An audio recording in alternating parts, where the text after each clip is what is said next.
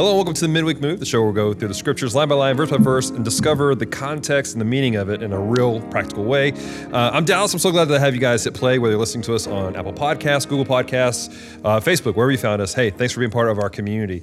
As you guys can see, it's a little bit different. We're going through Acts chapter 13, and Paul and Silas, they did a move of their own, so we decided to make a move to McKinney, Texas. I'm here with Pastor Scott, our lead pastor of the Healing Place. How you doing, Pastor? Doing good, Dallas. Awesome. We have a special guest. This is a world traveler. He's a pastor. He's a philanthropist, and he does all the kinds of things that I don't even know because he just does so many. Mike Conaway. How you doing, sir?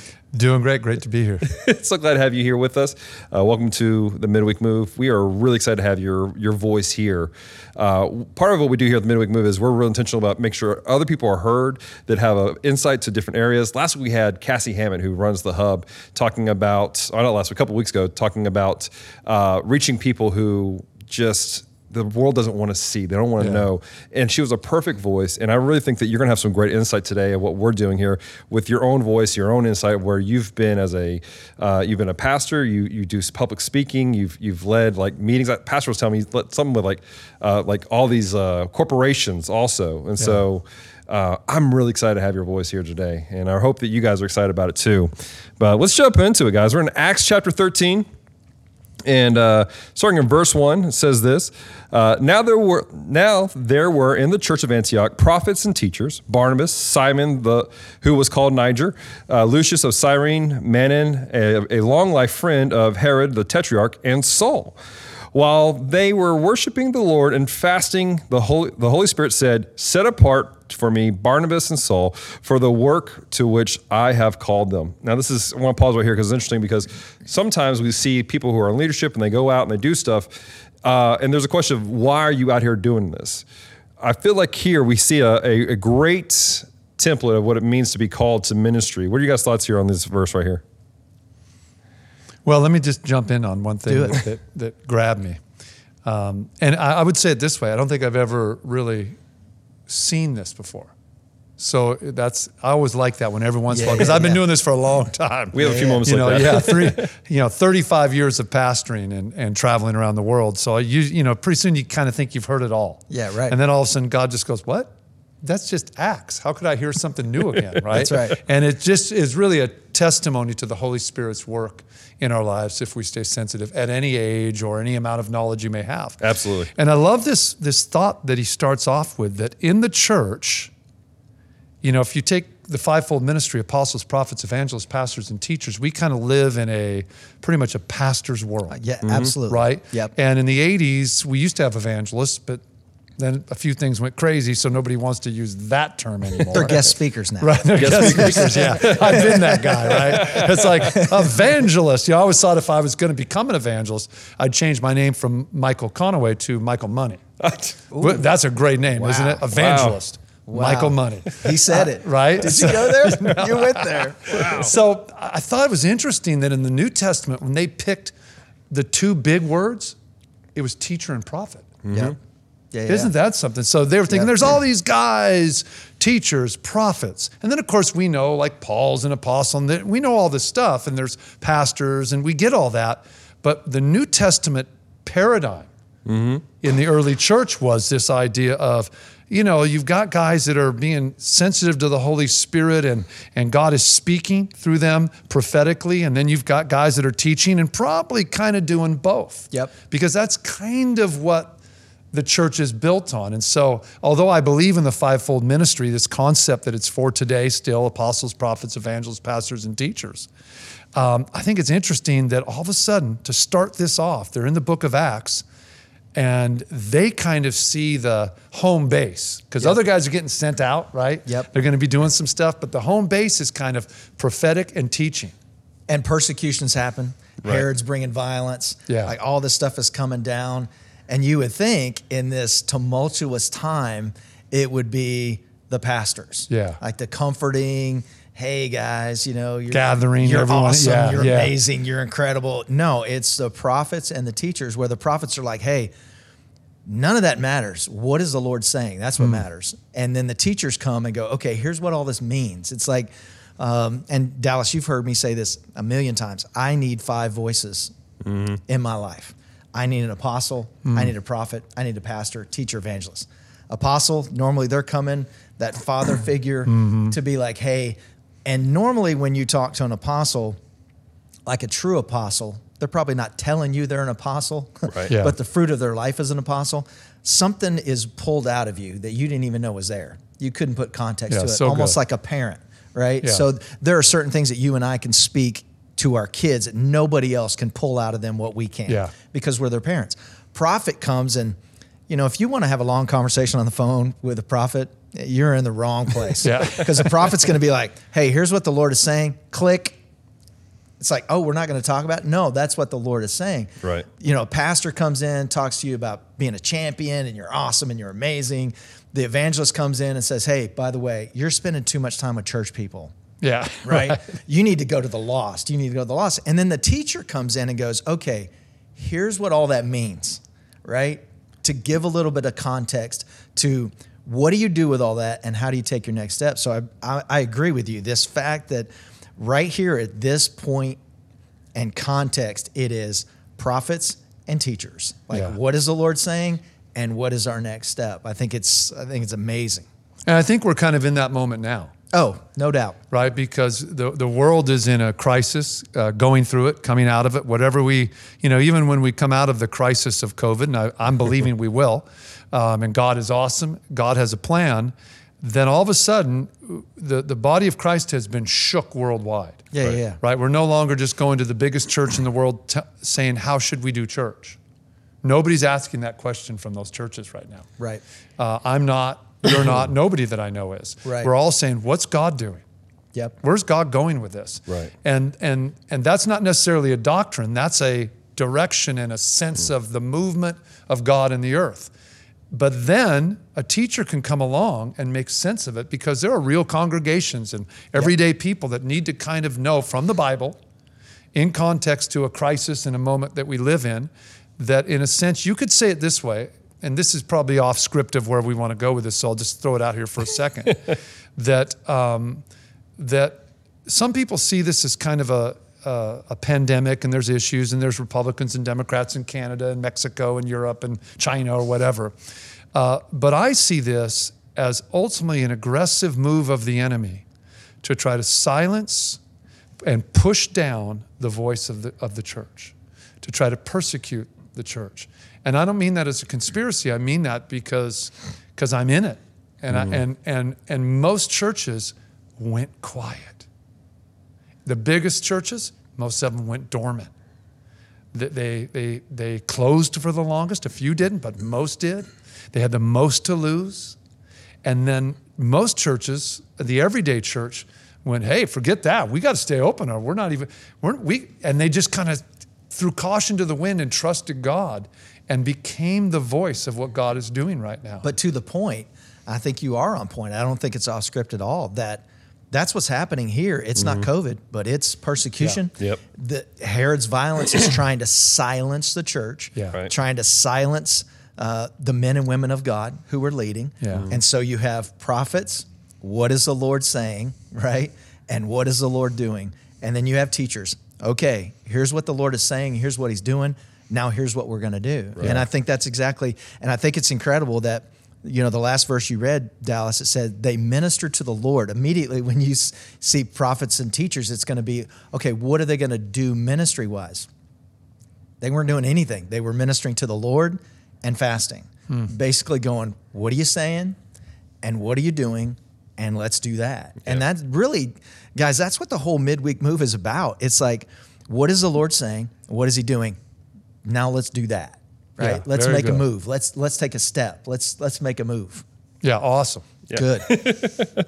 Yeah, absolutely. A lot of great stuff happening here, guys. All right, so verse 3. Then after fasting and praying, they laid their hands on them and sent them off, which I think is kind of what we're talking about here is that we hear what the Lord's saying. Let's pray and fast. That's preparing for ourselves spiritually. Now let's get out there and do it. Yep. And that's what they do. Paul and Barnabas, they set off in verse 4.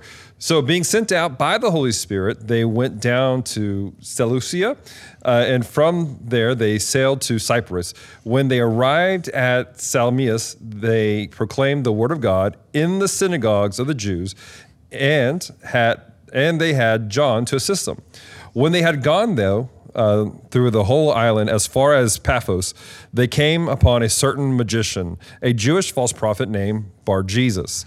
He was with the proconsul, which is basically the leadership of the area, Sergius Paulus, a man of intelligence who summoned Barnabas and sought to hear the word of God. Now, this is interesting because here we have a guy who's in charge of a Greek area, a pagan area, and he's seeking advice. He's seeking out who really the word of God is, but he has this voice in the background. We have Bar-Jesus, which means God was basically proclaimed to be the son of Jesus himself. Pastor, do you want to speak to that situation, that everything? I tell you what, read a little bit further, Dallas, Okay. and then I want you to lead Mike into The section we were talking about? Yeah. Because there's an Yeah. interesting section I think you have read really that a insight little bit. onto. He doesn't know what's going to happen, but this is gonna be great. It's all good. Surprise! Verse 8. But Elymas, the magician, for that's the meaning of his name, opposed them, seeking to turn the proconsul away from the faith. But Saul, who was also called Paul, filled with the Holy Spirit, looked intently at him and said, "You, son of the devil, you enemy of all righteousness, full of deceit and villainy, will you not stop making crooked the straight paths of the Lord?" And we're going to pause right here because several months ago now, you visited our church and you told a really interesting story about you're at an event of some sort. I believe it was like a witchcraft event or something. The National Witches and Warlocks That's Convention. it. Yeah. And New Age Witches and Warlocks You had a moment Convention. like this where you Yeah. kind of stopped That's right. the show.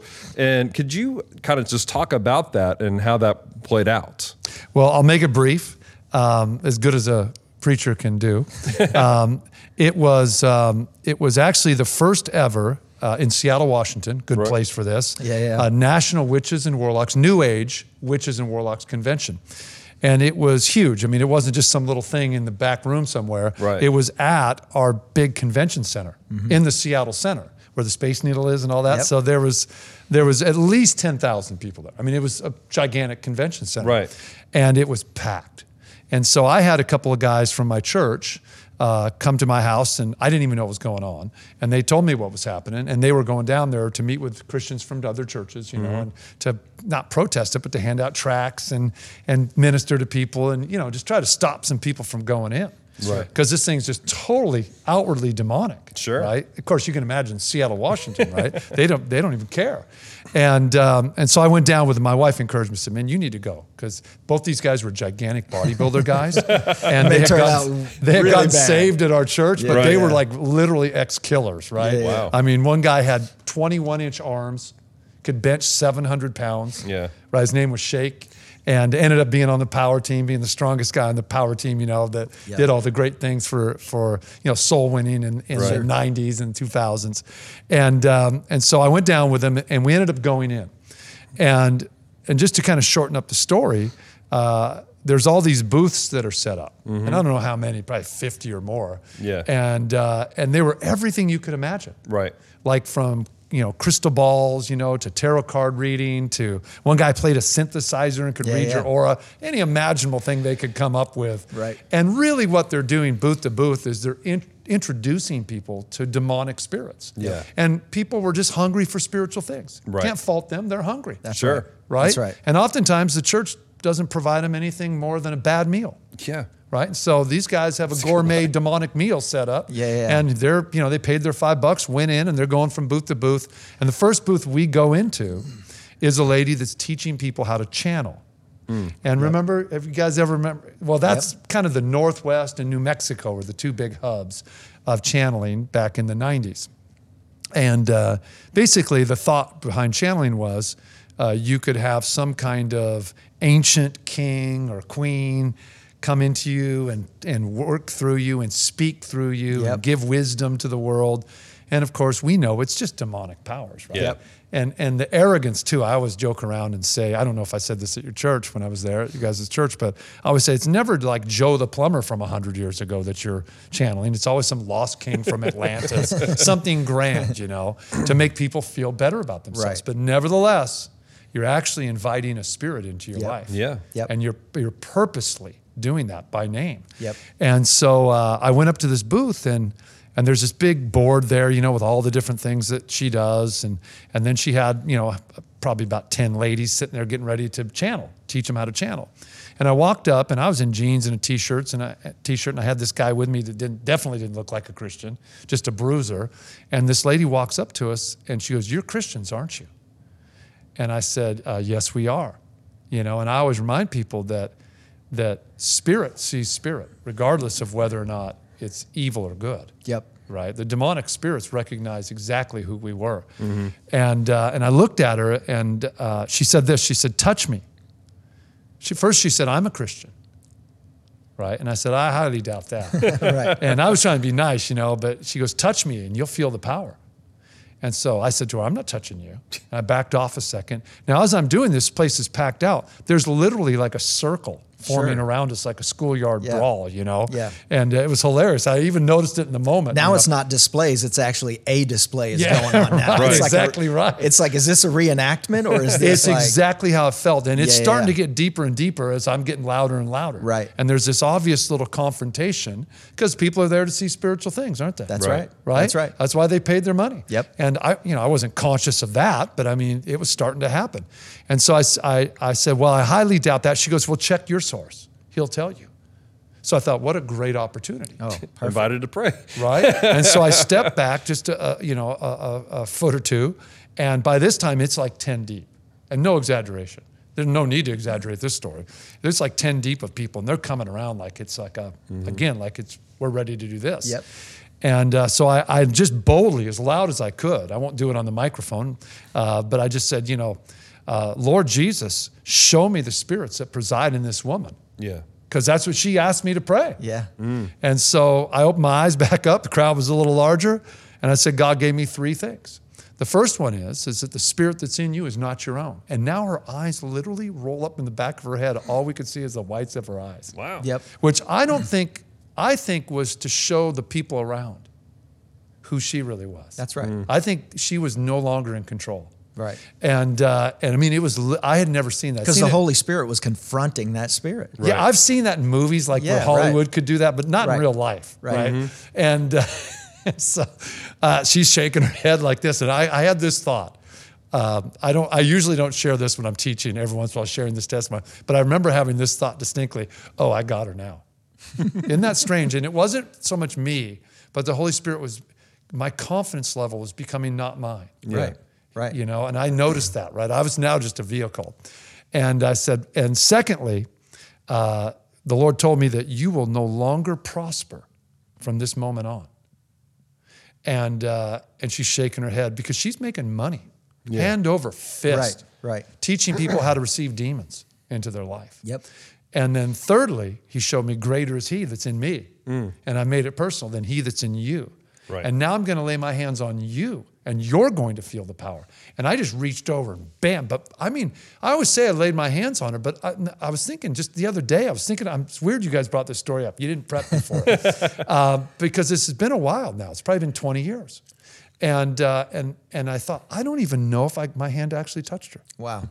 I may have, but I always preach it like I laid my hands on her. But really what happens, I moved my hands towards her. Right. And as I did, man, she collapsed like dead. Not like, like I was joking around like a Pentecostal falling down looking for a catcher. Like that. She just straight down to the point where it was like, you could hear the crowd go, like that. And it was like she was dead. And all of a sudden, these guys came over, all dressed in black, And if you live anywhere other than Seattle or Portland, you might think, oh, come on. But if you live there, you go, no, they dress like that now, don't they? Antifa. Mm-hmm. It's the same spirit. Yeah. It's all witchcraft. Mm-hmm. And people don't realize that. They just think it's like they chose black, right? And they came over, picked her up, carried her over to a table, set her on a table. We're chanting over, and she was just out. Right? And then a little old witch came up just a few minutes later because I was getting ready to go, this is the first booth. I got 50 more to go to, right? And we're just having fun now. And the big guy that I was with when he came in, I'll just finish with this. When he came in, he was like shaking. Yeah. It was funny because his nickname was Shake. And he was the strongest man in the world over 40 at the time. So he was a real deal. Could bench 710 pounds. His trap started halfway through at his ears, for real. It's hilarious. And he was shaking. He actually, at one time, before we got to the lady, as we're walking, he goes, "This is freaking me out." He was like shaking. Yep. He goes, "I can feel the it's just evil in here." Yeah.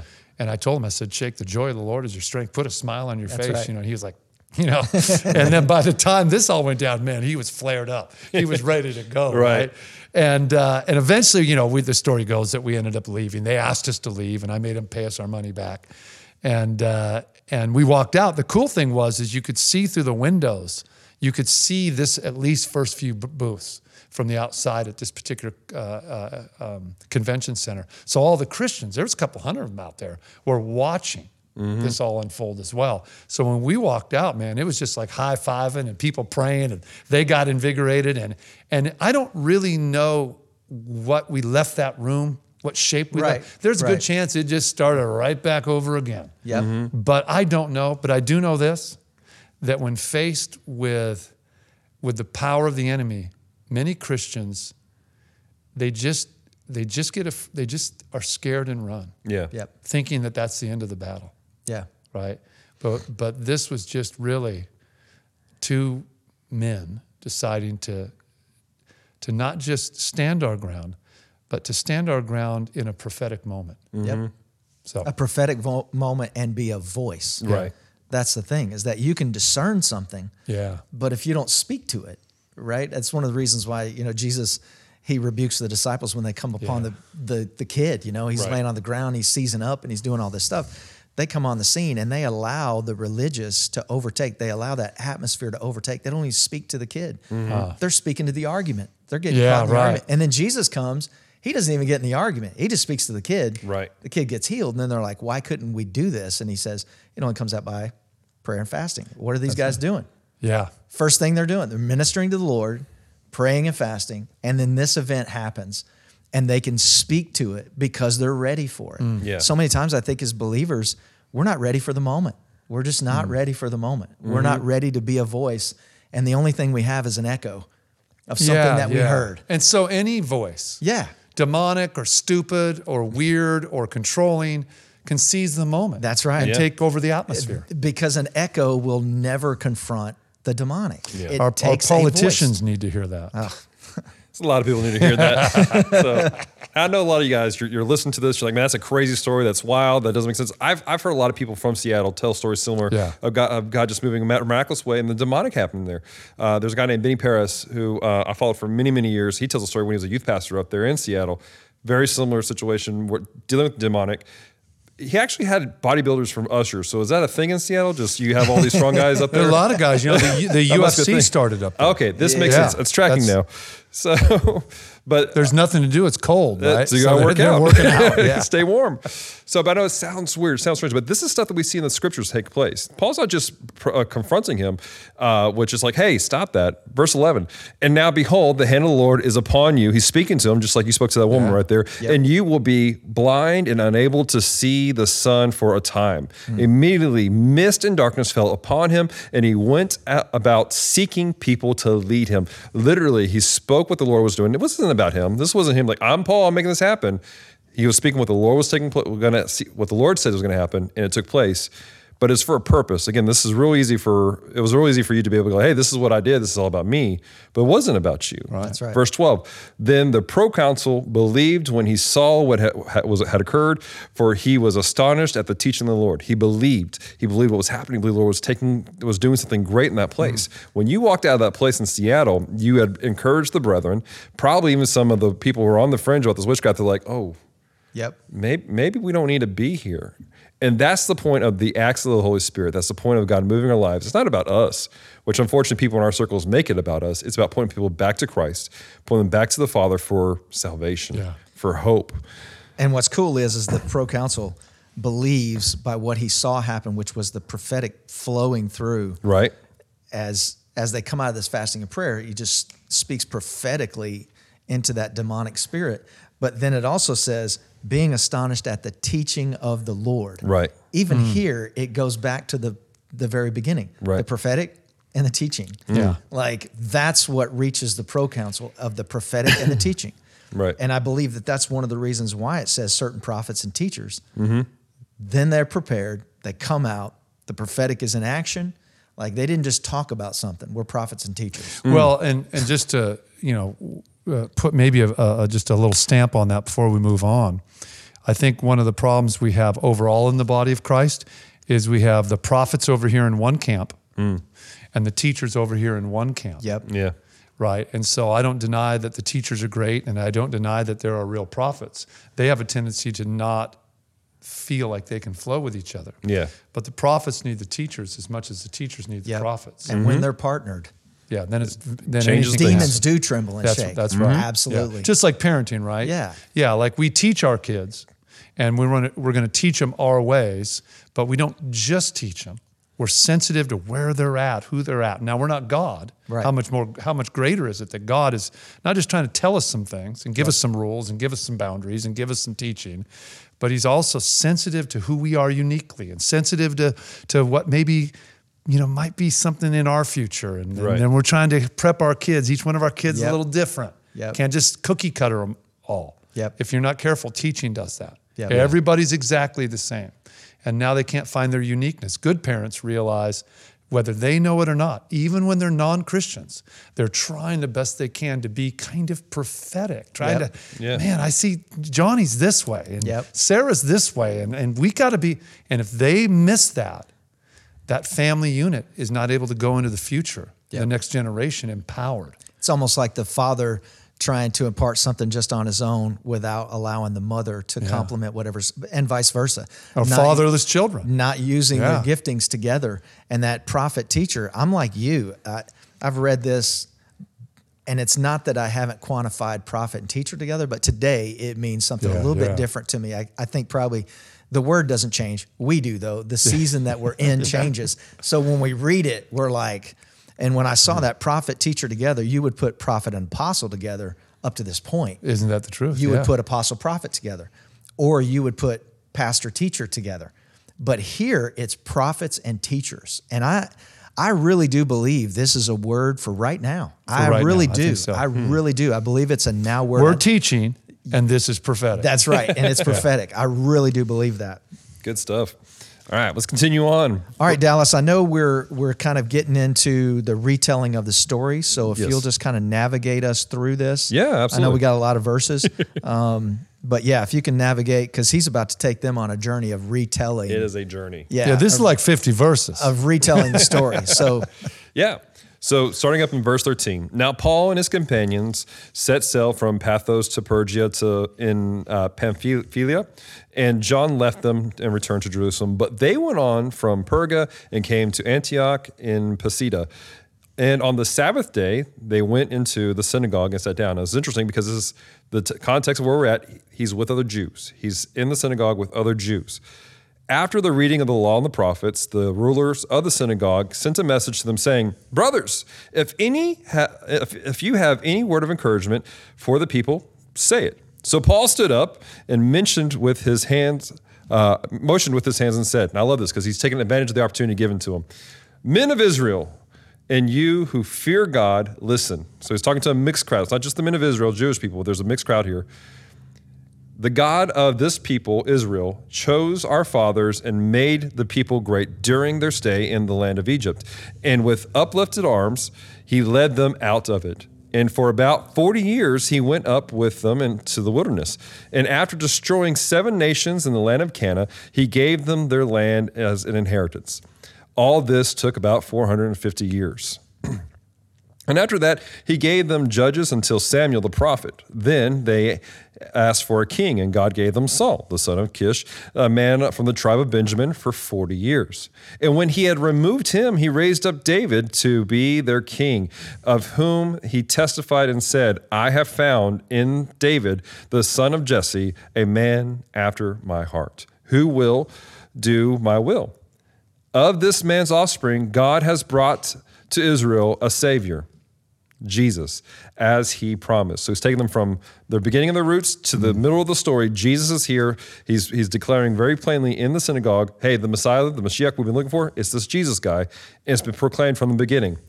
Verse 24, But his coming, John had proclaimed a baptism of repentance to all the people of Israel. And as John was finishing his course, he said, "What do you suppose that I am? I am not he. No, but behold, after me is one coming, the sandals of whom I am not worthy to untie."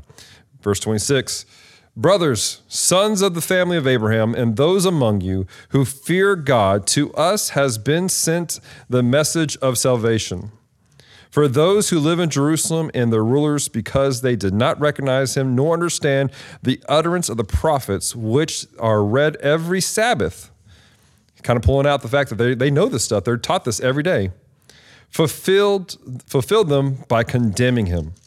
And though they found him not guilty, worthy of death, they asked Pilate to have him executed. Now, real quick, Pastor Scott, what has just happened here? What is the atmosphere in the room for the people here? Yeah, it kind of goes back to Peter with Cornelius, and then he goes back and he retells the story again. That inherent Jewishness of retelling the story, making sure nobody forgets. All the way back to the memorial stones. Not saying live here, but when you pass by here, right, be reminded. Going all the way up to the Holocaust, remember. I can remember sitting down with Schindler Jews in Jerusalem, and I'm sitting across the table from Schindler Jews, and I'm looking at Schindler's List, and they're showing me their names and their numbers. And I've got a one-on-one with these Schindler Jews. And I'm saying, how did you deal with that? Like on the backside of it, how did you deal with revenge? How did you deal with anger and rage? And every single Jew that I have talked to personally that has come out of the Holocaust say grandchildren, legacy. And then I would say, okay, well, the story will continue to be told. No one will forget. And I think in the midst of all of this retelling of the story has taken him all the way back. He's not rehashing anything. He's reminding them, listen, this isn't just something we're doing. We didn't just do these things. It goes all the way back to the beginning, things you guys know. Like, we're not talking about things you don't know. Right. We're talking about Jesus as Messiah, but it goes all the way back to Abraham. It goes all the way back to Moses. It goes all the way back to everything that you have been taught. We're not tearing down what you've been taught. We are bringing revelation that was all a foreshadow of what we're speaking about now. And so he's not necessarily rehashing. He's retelling the story to remind them, and he's almost building these living stones of belief and faith for them, right? That leads to Jesus, because he goes on to say, he goes into the death and the resurrection, which was a huge deal too, because even those that were believing Jews were denying the resurrection, that whole Sadducee mindset. And so he's just coming in here to bring some living stones to this. I love the fact that he didn't just cast out the demon and be like, peace out, I'm gone. It's like, no, we're going to the synagogue and we're going to teach this because you guys asked for it. Like, just like the woman, she invited you to speak. You weren't going in there going, hey, I'm Mr. Christian, everybody. I'm about to drop a hammer. Yeah, I didn't even know what was going to happen. Right. You have no clue. She was like, hey, you're a Christian. You tell me something. Let me touch you. Or you call on your God, almost an Elijah on Mount Carmel moment, right?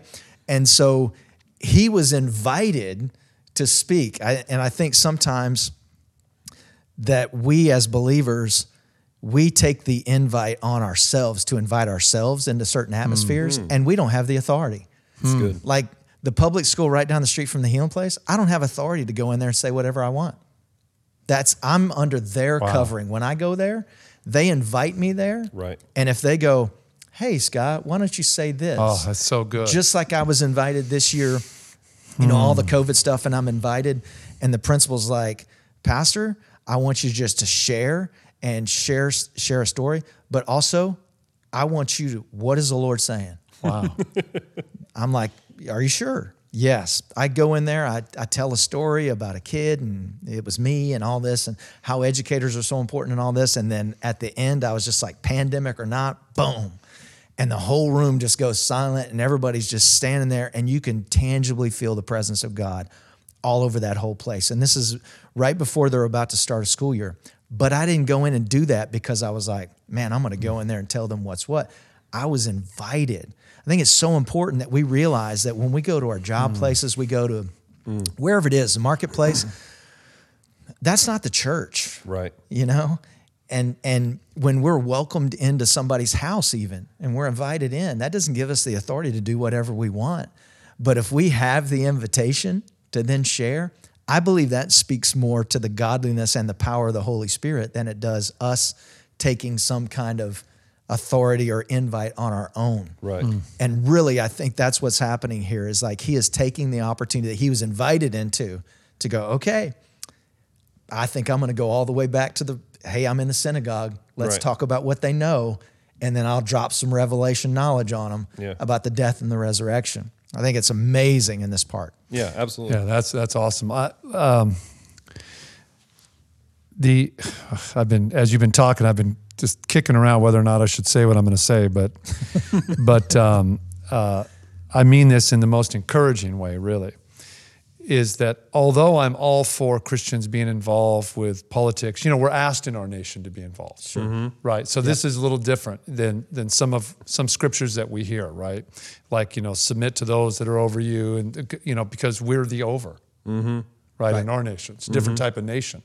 So all through the Bible, there's over 600 different cultures represented. And the Bible's never trying to crush a culture. Mm-hmm. It's trying to work within a culture. Even when guys are in captivity, they're actually submitting, and then God is working. Yeah, right. Build houses, have families. They grow. Joseph grows to be second in command. That's right. Not That's first. Right. That's right. Second, and yet God is still working mightily as him in second place, serving some unjust, ungodly Pharaoh, right? So I believe in all that. But in our nation, we're asked to get involved. But if we're not careful, our Christianity becomes, in America especially, our whole job is to come together to then empower groups to legislate. Right. So we can't be shut up. So we can say what we want to say too. And again, I think I prefaced it well. We have that right. We're even asked to lead and to do our thing. So far, so good. But if we're not careful, we develop a Christian culture where we don't respect. Yep. Yeah. We don't honor. We don't honor. Yeah. That's right. And so we've got to make sure, because out of that respect and honor, even if it's some demonic lady, she's inviting me to speak. Right. Yep. I never really saw it that way. Yep. But you're right. She said, check your source. That's right. Right. Oh, okay. Yeah. Yep. Right? I didn't start yelling at her because right. Everything I said wouldn't have worked. And everything God gave me was simple stuff. Like you were living out a Carmen song, The Witch's Invitation. Yeah, right. Yeah, no, that's true. Living out. But greater is he that's in me that's in you. That's not like a profound scripture, or you're not going to prosper from this time on. Not exactly a profound scripture. That's right. And you're right, you know what I mean? That's right. And now I'm going to lay my hands on you and you're going to feel power. That's not profound. By the way, we just dropped a Carmen reference. So salute to Carmen. Rest in peace, brother. Amen. Amen. Good stuff. So he goes on, and then I love it. Dallas, if you can pick up in verse 42, because after he drops all this, we have this amazing moment when they're coming out of the synagogue. Yeah. Starting in verse 42. Absolutely. Verse 42. And they went out, the people begged that these things might be told to them next Sabbath. Begged. Yeah. Like that verse right there. So what came out? I would to God. By the way, I hope they caught that on film. They probably didn't with the shot, but you slapped me on the leg on that one. Bang! As one pastor to another, they were begging for the word. Hey, I would to God that Sunday at the Healing Place and Fearless House, that as we drop what we feel like the Lord has given to us, that they run out of there begging that this go forth everywhere. Yeah. Like everywhere. We've got to tell everybody. That word begged, even in the original language, takes that of pleading. Yeah. Pleading. I just can't imagine people walking out of Fearless House or the Healing Place and just pleading that this would go forth. Absolutely. And I think some of that mindset, they're looking at them because they did it with respect, like what you said. And it's so contrary to the example we see what took place in the Gospels. Here we see that Paul and Barnabas, they've gone to the synagogue because it's what they do. They're Jews. They're going to the synagogue because it's what they're supposed to do, but they're being respectful to the guy who's teaching. Well, the example that they saw previously from previous leaders was they interrupted the teachers, which wasn't necessarily uncommon, but we saw them interrupting Jesus when he was teaching in the synagogue, which was his right to do, being disrespectful, being dishonoring. Then they're like, hey, teach, man. It's cool. And now let us talk. Let us ask questions. So, and that respectfulness, it opened the door for people to beg for more. And I feel like that's something a lot of people are missing today. Verse 43. And after the meeting of the synagogue broke up, many Jews and devout converts to Judaism followed Paul and Barnabas, who, as they spoke with them, urged them to continue in the grace of God. Verse 44, the next Sabbath, almost the whole city gathered to hear the word of the Lord. How would you love the whole city to show up here for this? Amen. That'd be awesome. Man. But when the Jews saw the crowds, they were filled with jealousy and began to contradict what was spoken by Paul. I can speak words, I promise. Reveling them. And Paul and Barnabas spoke out boldly, saying, it was necessary that the word of God be spoken to you first.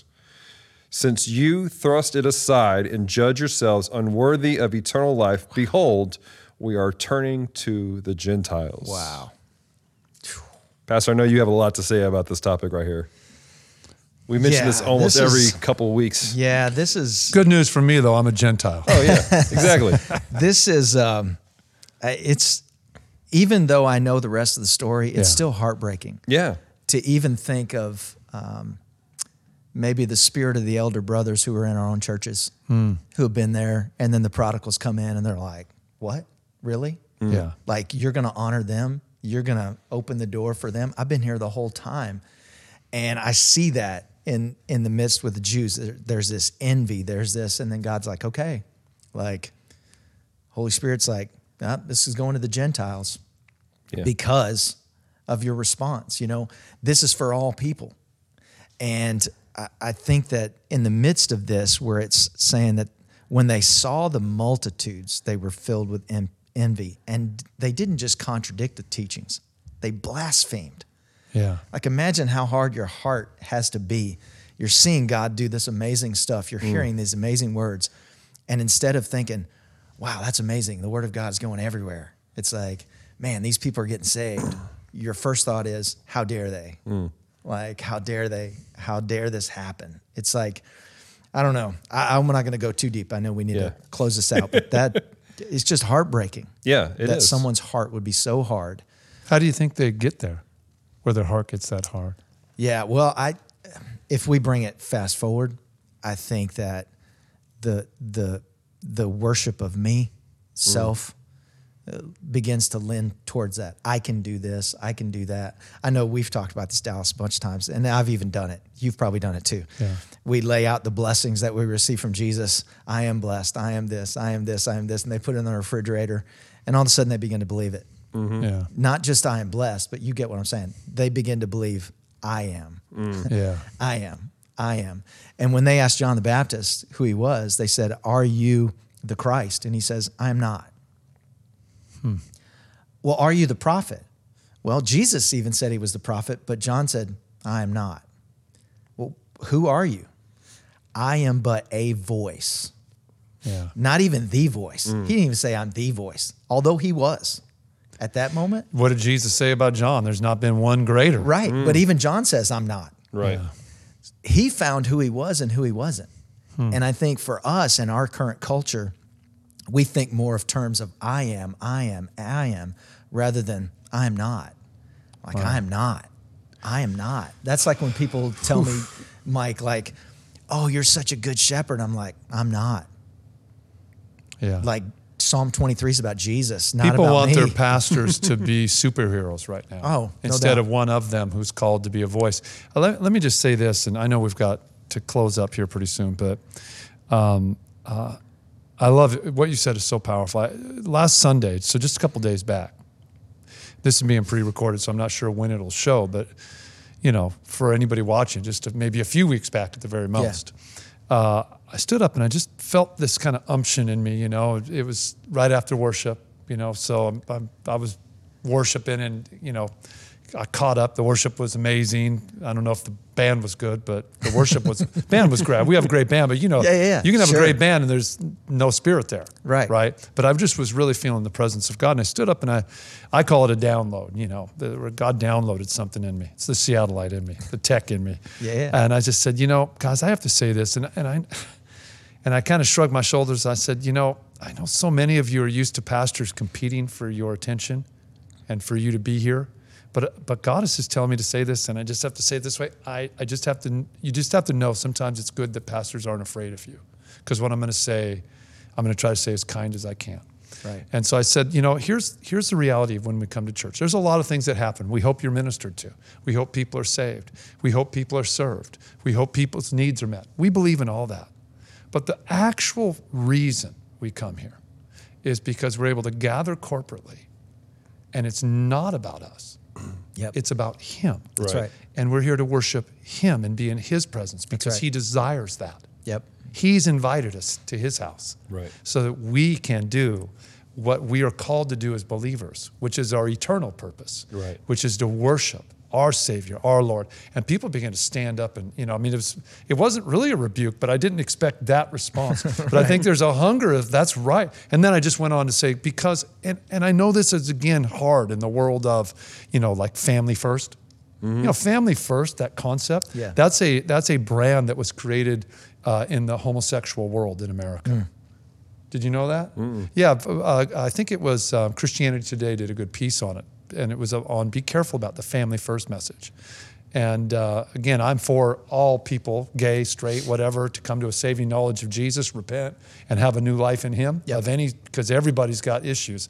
But this is an issue that's directly kind of counterculture to God. Because God actually says, no, your marriage isn't first. I'm right. first. That's right. Your marriage is second. That's no, right. your kids Priorities. aren't first. That's Sorry, right. I'm first. That's right. They're second. And the list goes right. No, your church isn't first. That's right. Yep. I'm first, it's second. And man's second becomes amazing. Yeah. If he's first. Because even in second, like God first, then it's actually me. He loves me enough. It's personal. It's me. Yeah. Because if I am not focused on him, I cannot be the husband I need to be for That's Tanya. exactly right. Yeah. The girls, they're not 3. Tanya's 3, right? The church isn't 4th. My kids. Now, my grandchild is kind of overarching a lot of that. I'm just going to put that out there right now, y'all, because when I look at him, it is over. Yeah. I am finished. That's I funny. mean, my girls were priceless. But Well, you I'm see just telling legacy like nothing. Oh, man. This thing's moving on beyond me. Like, he's going to take this. Which is a God thing. And he wasn't raised up the way you and I were raised up. He's been raised up in the presence of God. Like, he's going to pass from that the womb. on. Yeah, from the womb. And so when we talk about these things, and you're so right, is, I forget who said it, but it was like 2 people were walking out of church one day and they're like, man, I just don't think worship was very good today. And the other person looks at him and goes, man, isn't it awesome that we weren't worshiping you today? I've never heard that one. It's That's like, a great one. wow, man. It's like, we weren't here to worship you anyway. Like, right. And so I just love how this chapter, and we've not gone, quote unquote, off script. Everything we've talked about leans right in with this chapter. Yeah. And that's what I love about the Word of God, is that we can read in real time something that was happening in real time, and we can apply it in real time to us so good. right where we're living. Wow. So there are tons of principles that you guys can get out of this, and I hope you guys are kind of taking notes on this and grabbing some stuff out of this. Dallas, let's just read the last 2 verses. Okay. After the kind of envy, they've stirred up all this stuff. Yeah, they stirred some stuff. They're getting kicked out of the city. Verse 51. But they shook off the dust from their feet against them and went to Iconium, which shake off the dust, commandment of Jesus. Yep. And the disciples were filled with joy. Kicked out of a city, filled with joy with the Holy Spirit. Wow. That is a mindset that I hope I can have one day. Absolutely. And I feel like that's what we all need to have. We suffer persecution. We're like, oh goodness, the witches are having a convention in our neighborhood. Be filled with joy because Jesus is with us, and he's going to, no matter what happens, we're going to have hope. I love the fact, because shake off the dust it becomes almost a verse of pride and arrogance. Like, those people don't matter. That's not what God is saying in that. It's not a cancel culture. Right. No, it's it's not not. It's because he goes on to say, shake the dust off and go in the joy with the Holy Spirit. And so it's not an arrogance. It's not a pride. Hey, those people are that. It's not a denigrating of I those think they're people. just going, we know what's about ready to happen in the next city. That's right. It's like, look what God is doing. Yeah. And I think even for them, their mindset was going towards back to the demonic being cast out. The people are believing. The synagogue is filled. People are declaring the word of God. The synagogue is filled the next week, and people are hungry, and God is moving. And isn't that also a testimony to their trust that the Holy Spirit is still working, even if they're not there? That's right. They don't have to manipulate the move of God. They don't have to. That's good. They just kind of went, hey, God is moving. That's right. And they didn't even focus on the negative things of the stirring up and all that. They didn't even focus on that. They were focused on, man, look what God did. Yeah. Where maybe me and my flesh, I would be like, man. Make it all about you. Like, come on, man. Really? Like, why didn't they come back the next Sunday? Why didn't they come back the next Sunday? Why didn't they do this? And you rejected me? Yeah. Why didn't they invite me back? Like, what is going on? But I love the fact that they didn't demean the people. They didn't demean the city either. Right. They just shook it off and went in the joy of the Lord, knowing that I'm not sure what God did, but I know God did. Yeah. Going back to your story, you said, I don't know what happened in that place. I don't know what the fruit was of that, but I know that God moved. Yeah. You didn't have to know the fruit. You didn't have to know if the witch gave her life to Jesus or the booth next to her. You just know that God moved. You were obedient to do what God said. Right. And then God's going to bless that. Exactly. So good. So good. Great job, Dallas. Yeah. Hey, this has been fun. It's been a great time.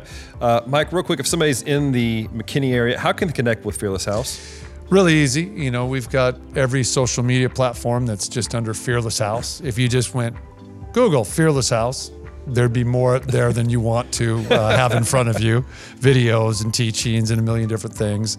And of course, we'd love to see anybody that wants to come and hang out with us on a Sunday. We're making disciples here. So awesome. We invite anybody and everybody's welcome. Yeah. Fantastic. Well, guys, we're going to have links for all that in the descriptions of our podcast if you're in the podcast feed.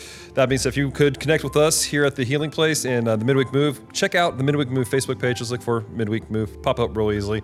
But we want feedback from you guys. We want to know where did this conversation take you? What are you thinking? What has this stirred up inside of you? What's your next step and how can we pray with you? Not for you, with you. Yeah. And just reach out to us. You can email us, mediahub@thpshreveport.com, private message the page, or connect with our church, the Healing Place. Just look for THP Shreveport on basically every social media platform also because that's how you do social media. So until next time, guys, have a fantastic week.